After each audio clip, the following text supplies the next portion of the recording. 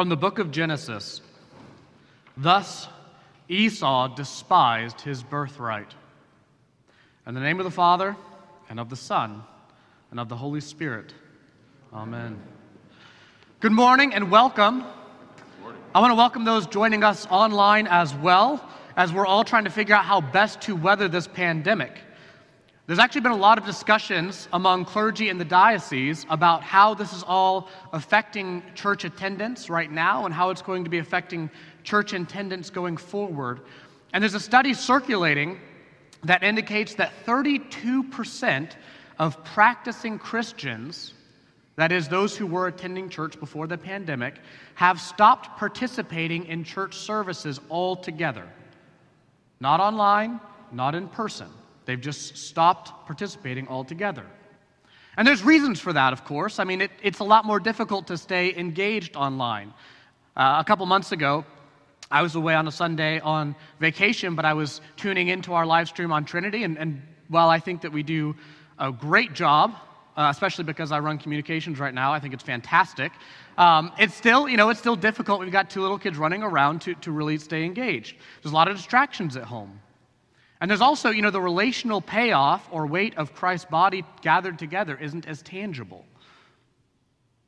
But the reason I bring it up in light of this series on Genesis is that it is our sacred privilege as Christians to worship the God of these stories. The God who blessed Abraham and called him to himself. The God who invited Abraham to share the riches and to be the progenitor of Jesus Christ is the same God that is inviting us into this spiritual lineage. And as we discussed last week, we are heirs of this promise of God, that we would have direct access to Him now as He works in our lives and for all eternity. It's a heck of an inheritance that we've received by grace through faith. We don't often stop and think about this, but it's astounding that the God of the universe would care to listen to your prayers, or that He'd care enough about you to actually work and be engaged in your life, or to allow you to call Him Father. There's this idea in baptism that you're going, under the water to die, and as you come out of the water, you are reborn in Christ. And so as a Christian, you might think of this ability to engage and worship God as your rebirth right. It's something that has phenomenal value for us. And so for those of you who have been keeping with us, I'm preaching to the choir, right? You're all here or listening online, right? You're engaged. And so for those of us who have engaged so far or who are joining us, because we do continue to get new people joining us from across the country online, I just want to encourage you to keep coming and keep coming before the throne of God and pouring yourself out in worship. That being said, we continue today with our series on Genesis, following this lineage of Abraham that received God's blessing and promise. You'll remember a few weeks ago, as Father Chris preached about, that Abraham had two sons, right? There was Ishmael and Isaac. And the blessing, the promise of God, went through Isaac. There's a fork in the road. But that was God. That was the promised son. That was the one who God chose to receive the blessing. And as we come to our text today, we have another fork in the road, another split between two sons, because Isaac now has twin boys, one of which is going to be the inheritor of this blessing, the one who's going to be in direct lineage of Jesus Christ, and the other one who is merely going to be blessed by association. It's a pivotal text. Every time you come to one of these fork in the roads and you're starting to trace where God is doing His work, it's interesting to see which route it goes. And as we see in our text, our ancient spiritual family is just as dysfunctional as our families, right? You see all sorts of things in this text. You see parental favoritism, not a great idea. Sibling rivalry, also not great. Deception, betrayal. These are real people and real stories. If you were making this up, you probably wouldn't have such flawed heroes and heroines, would you? So with that, I'm going to bring us to our 3 points for this morning. They're going to kind of keep us organized in this text. Our first point for this morning is that our inheritance that we've been talking about doesn't mean your life's going to be easy. Receiving the blessing and promise of God does not make life easy. Second point, our inheritance is not due to merit. You didn't earn it. And our third point is our inheritance is not to be despised. So with that, let's look at our text. If you've got your bulletins in front of you, if you're online, you have it on your screen there. We're in Genesis, our first reading for today. And what you'll see in our text is, as you'll remember from last week, Isaac and Rebekah are married. Rebekah, as you'll remember, she responded to God's call. She went forth in faith, and she got to become a central character in God's story. And so you're like, okay, great. She's part of it. She's in the game. She's going to be the one that brings about the next birth. But look what happens. Immediately in the story, you find out it's not smooth sailing. She's the chosen matriarch, and she's barren. It's like she stepped forward, answered God's call, and immediately hit a roadblock. And you might wonder, right? If you're following God's call, why in the world did you hit a roadblock so soon? But it happens to you all the time, doesn't it? It happens to you each time you decide to stand up and tell the truth and get blasted for it, or you stand up for something and get taken out at the knees. Anytime that you decide to follow God's call, almost immediately there's a roadblock that hits you, and you're like, God, I thought this was supposed to be easy. This happened quite literally to my older son the other day. He's got this really fancy little kid's motorcycle. My son Gabriel's 3.5 years old, and as part of this bonus thing, my wife's bosses bought him this little bike, and it's a bike that's it's for 3-year-olds, but you can turn on an electric motor and you can get on it and you can crank it out. Right? It doesn't go very fast, but he got on this bike for the first time, and he didn't know how to hit the brakes, and he got a little freaked out and lost control, and so he didn't touch it for like 3 months. But the other day, my parents were in town, and we were all excited, and we were kind of like pushing him, like, come on, Gabriel, you can do it. Be brave, be courageous, you can handle this bike. So Gabe, is all puffed up. He's got his grandpa there watching him, who's very proud of him, and he gets on his bike, and he's like, all right, I'm ready to do this, and he cranks it on, and he immediately runs straight into a fence, just smacks it, falls off the bike, and, well, it's going to be a while before he gets back on. Now, admittedly, it was my fault because I'm the one who set up the bike for him and pointed in that direction. So, my bad, son. But it's one of those things where, he developed the courage, he finally decided to step out, and he hit a wall. Abraham also, by the way, if you'll remember his story, when he's called by God, the first thing that happens to him is he goes into a land of famine. Great, thanks. Then he goes from there into Egypt and is subject to a tyranny. You all see the pattern? I mean, this is part of our lineage. This is part of our spiritual heritage that we have in Christ. It's not easy. It's not like God just kind of, paves these clear paths for you. And there's a reason for that, right? One of the reasons for that is because the inheritance that we've been promised in God has not been fully realized yet. Do you hear what I'm saying? It's like we have this trust that God has set up for us. And the fact that we can pray to God, and the fact that He answers us, and the fact that He's engaged in our lives, and the fact that He can give us a peace and a calm and a Christian hope, these are all payments that we receive out of the trust. Paul, in fact, describes it like this: the Holy Spirit is a deposit guaranteeing our inheritance. But the trust, the fullness of the trust, hasn't yet been passed over to us, and it won't be until Christ returns. And so there's a part of this that, of course, life is going to be difficult. Of course, life is going to be hard. We're still fallen people in a fallen world. And we're still receiving the connection of God, but we don't receive it in fullness yet. Another reason for this is that God is a good father and doesn't want us spoiled. What happens to your kids when you give them everything that they want and you pave the way for them so they have no difficulty? You end up not liking them very much in 20 years, right? That's what happens. And another reason that things don't always go so well for us is because if everything went smoothly, what do you need to pray for? And I've seen this happen in my own life, and I've seen this happen in many other people's lives, that as soon as everything gets cleared away, as soon as all the difficulties stop, the first thing that tanks is your prayer life. You neglect it, and you stop building up that relationship that you have with God. It's interesting, because if you go back to our text, what's the first thing that Isaac does when Rebekah is barren? When he hits his roadblock, when he hits his difficulty, it says, Isaac prays. Isaac prays. And in this, he learned something from his parents. Do you remember what Abraham and Sarah's solution was when they hit a barren roadblock? Remember that? Sarah's like, well, here's my handmaiden, you can I guess, try to produce a child through that. That wasn't a good idea, was it? Didn't go well. Isaac's learned from his parents, so Isaac prays. And Rebekah conceives. But then it's twins. And by the way, as an aside, Lord bless every parent who has twins. That wasn't my situation. My kids are 2 years apart, and that's still a handful. But I've heard stories from some of you who raised twins, and you are a different kind of hero, right? Different sleep schedules, food allergies, multiple different after-school activities, and competitions for attention. That's tough. So again, life's not easy for them. And Jacob and Esau are no different, right? Their sibling rivalry begins in the womb. And so Rebekah is despairing, and she seeks counsel from the Lord.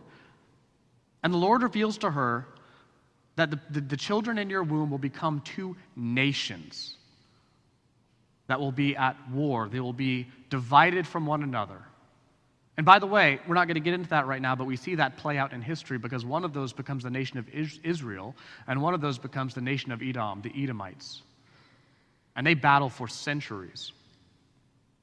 So, the Lord reveals to her that the boys will become two nations, and that the older nation, the Edomites, is going to serve the younger nation, the Israelites. Which brings us to our second point for this morning. Our inheritance is not based on merit. I want you to hear me say that. Our inheritance is not based on merit. God didn't choose to reveal himself to us because we are so good, but because he is. You'll notice from our text that God decreed that the nation coming from Esau, the Edomites, would serve the nation of the younger brother Jacob even while they were in the womb. Meaning that they hadn't had the opportunity to battle for that moral high ground and somehow earn God's favor yet. Now, God could have known what was going to happen because he is outside of time. Like, sure, that's a possibility. He might have chosen the Israelites for some other reason. It's possible, but who knows? The point is that the blessings and promise of God were not given to Jacob based on merit. He didn't earn it. It was given to him through grace. You know, the Apostle Paul picks up on this as well in Romans chapter 9. He says that God's election depends not on human will or exertion, but on God who has mercy. And that's really helpful to know up front, because Jacob turns out not to be the greatest guy. Did you listen to the reading this morning? He's not a good guy. In fact, his name is a play on him being a heel grabber, conveying the idea of deception, betrayal, and opportunism. And look what he does. Right, he's opportunistic. His brother comes in, he's hungry. It's funny because it describes him as an excellent, skillful hunter, right? And he comes in with no game, so apparently, he's kind of a failure in that. And so he comes in and he's hungry, and Jacob's like, oh, great opportunity, right? And this is his brother, by the way. Why don't you sell this to me? You don't seem to value it, and here's some stew, and we'll feed you and be on your way. He's opportunistic. He snags the birthright from his half-starved brother for a bowl of stew. And later, and we don't touch this text here, this is really interesting, he also steals Esau's blessing. And this is how he does it. Isaac is old. His eyesight is fading. Jacob and his mom, Rebekah, are in cahoots about this whole thing, which you got to wonder what kind of dysfunctionality is going on there. But they dress him up in Esau's clothes so he smells like him. They put goat skin on his arm so he feels like him, which, by the way, how hairy was Esau? That's ridiculous. They put goat skin on his arm so that he feels like him. Rebekah cooks his favorite stew that Esau would typically make to give to him, and he tries to disguise his voice to sound like Esau in order to steal his blessing. And it works. Jacob's not a great guy. There's some serious betrayal and deception going on here. And that's kind of the point. Now, Esau has his own issues, and we're going to get to those shortly. But the point is that the inheritance of God is not based on merit, and that's really good news for you and me. I was listening to a lecture recently, and the lecturer said something that hit me across the jaw like a 2x4. The lecturer said when he was giving his presentation, good people are exceedingly rare, and it's a lot harder to be a good person than you think. Odds are you are a moderately bad person. And I thought about that. And I got incredibly defensive, right? Because I'm like, well, wait a minute. here's my merit badge of things that I've done that are good things. Look at all of these shiny buttons, right? Like I'm a good person, aren't I? But the reality is that statement, the fact that you are likely a moderately bad person, is a profoundly Christian sentiment. Is it enough to care for the people you like?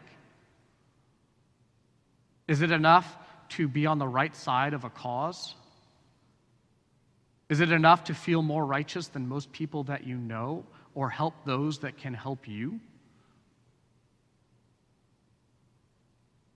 Isaiah 64:6 says this: all of us have become like one who is unclean, and all our righteous acts are like filthy rags. That's tough. It reminds me of a Friends episode that I saw, and if you have like Friends lore and stuff like that, I'm honestly not a huge fan. So you might make references and I'm not going to catch them. But there's this episode in Friends, I guess, where these two characters, Phoebe and Joey, have a bet about whether there's any whether or not there is any unselfish act. Right? If there's any purely and truly unselfish act, can you do anything for somebody else and have it be entirely unselfish? And so they get into this whole debate about it, and I guess this character Phoebe feels like she loses because even giving something to somebody else makes you feel good, and you start to think about that and you wonder, right? Like what does it take for there to be a purely and wholly righteous act? It's tough. There's a reason that Jesus Christ had to die on a cross to unite us with God, and it's sitting in your chair and it's standing behind this pulpit. The spiritual inheritance that we have access to isn't earned, it's received by grace through faith. And all of the benefits of our inheritance, right? The fact that we have access to God, we have the strength to confront sin, our Christian hope for eternity, the love that's poured into our hearts, none of these things can be earned. We can't even do enough good to wipe out our own past sins. This is something that I think gets confused a lot in our current culture. The Christian message isn't you are enough. It's that God is. And watch what he can do through you if you let him. Which brings us to our third and final point. Our inheritance is not to be despised. Esau sold his birthright for stew. Now, we're not exactly sure what this birthright consisted of. In all likelihood, because they didn't have the priesthood established at that point, the eldest son functioned in the role of priest for the family and made sacrifices. It's also likely that his material inheritance would have been a double portion of all of his siblings. And the reasons for this are clear, right? If you're in an agricultural society, and if you just divide up your land evenly among all your kids forever, eventually, a plot of land is like 2 by 2, right? So in order to try to retain the bulk of what to try to retain the bulk of the family wealth, you try to keep it in the family by giving most of it to the firstborn. And so that's likely what this birthright is. Clearly, Esau didn't understand it, or at least he didn't value it very highly. Right? He sold it for stew. And it makes sense, right? Think about it this way. Isaac and Rebekah were wealthy. And by their cultural standards, Esau didn't experience any lack. And he spent most of his time out hunting while leaving the administration of the family estate to others, right? Because that's a big operation. There are people who have to watch what's going on in the fields and make sure that the sheep are cared for. And I don't know. There's obviously a lot going on, right? And so Esau's off hunting all the time, and he leaves the administration to other people, possibly like Jacob, who is described about as a man about the tents, an administrator. And I'm sure you've seen this pattern play out, right? Now, if not in your own family, at least in like a celebrity family or like the royal family or even TV families. One son just wants all the rights without any responsibilities and wants to live that carefree lifestyle. Just kind of shoot off and do what he wants to do. And it's possible for Esau that because his day-to-day living was only experiencing his inheritance in part, he didn't grasp the full weight of what was waiting for him. It's possible that because Esau didn't have to suffer to earn what he was given, that it wasn't based on merit. He didn't understand its value. And so when the time came, Esau sold his birthright for stew. And if you think about it, every single one of us in this room is subject to Esau's temptation. Not a single one of us knows the full weight of the inheritance that's waiting for us. I mean, Scripture tells us about the majesty of being in God's presence, about the fullness of joy that we'll experience. We learn in Revelation there's going to be no more pain, no more fear, no more death, right? These are amazing, incredible things. But to experience those in the full weight, we don't have any idea.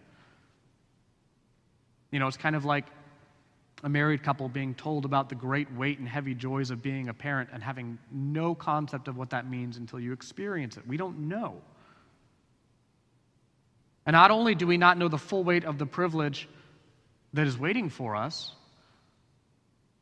not a single one of us knew what it took, what Christ had to go through to suffer to allow us to enter into this inheritance. Right? We didn't merit it. We didn't die on a cross. We didn't experience what it means to be drawn into this inheritance. And so there's a big gap that we all have in understanding the full weight of what it means to be a Christian, of what we're invited into. Which is why I think there are so many temptations that are set before us that draw us away from the path that God put us on our way to receive our inheritance. I mean, I want you to think about that right now for yourselves. Like, what is it? What is it? What's your stew, right? What's the thing that is right in front of you that's a temptation that can pull you away from following the path of God and charting the course to be in His presence? I mean, is it like a personal or a particular sin?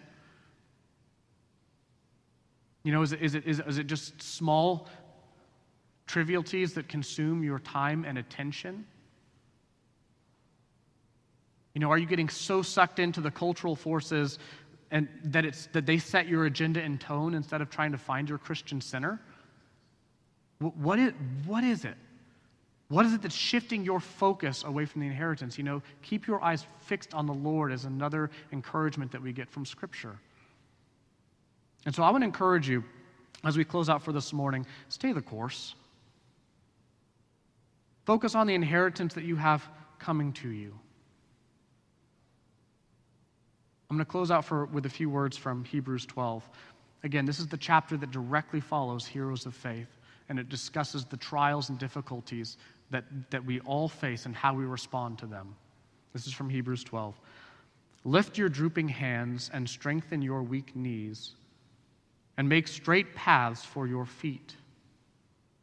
See that no one fails to obtain the grace of God, that no root of bitterness springs up and causes trouble, and by it many become defiled.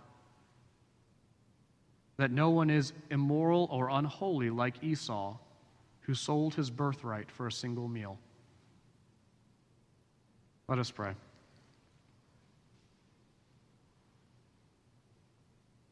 Holy Father, I pray that this week you would pull back the curtain even just a bit so we could glimpse the full weight of what is waiting for us as the fulfillment and consummation of our Christian hope of that time that we get to spend fully in your presence. I pray that you would help us become centered this week, as there are so many distractions that would knock us off course. I pray that you would identify those areas in our lives that we are willing to trade our Christian integrity in order to follow after. And I pray that all of this would be done through your Son, Jesus Christ our Lord, and it's in His name we pray. Amen. Thank you for tuning in to our Trinity Episcopal Church podcast. To find out more about the work God is doing through Trinity, visit us online at trinityvero.org and follow us on Facebook.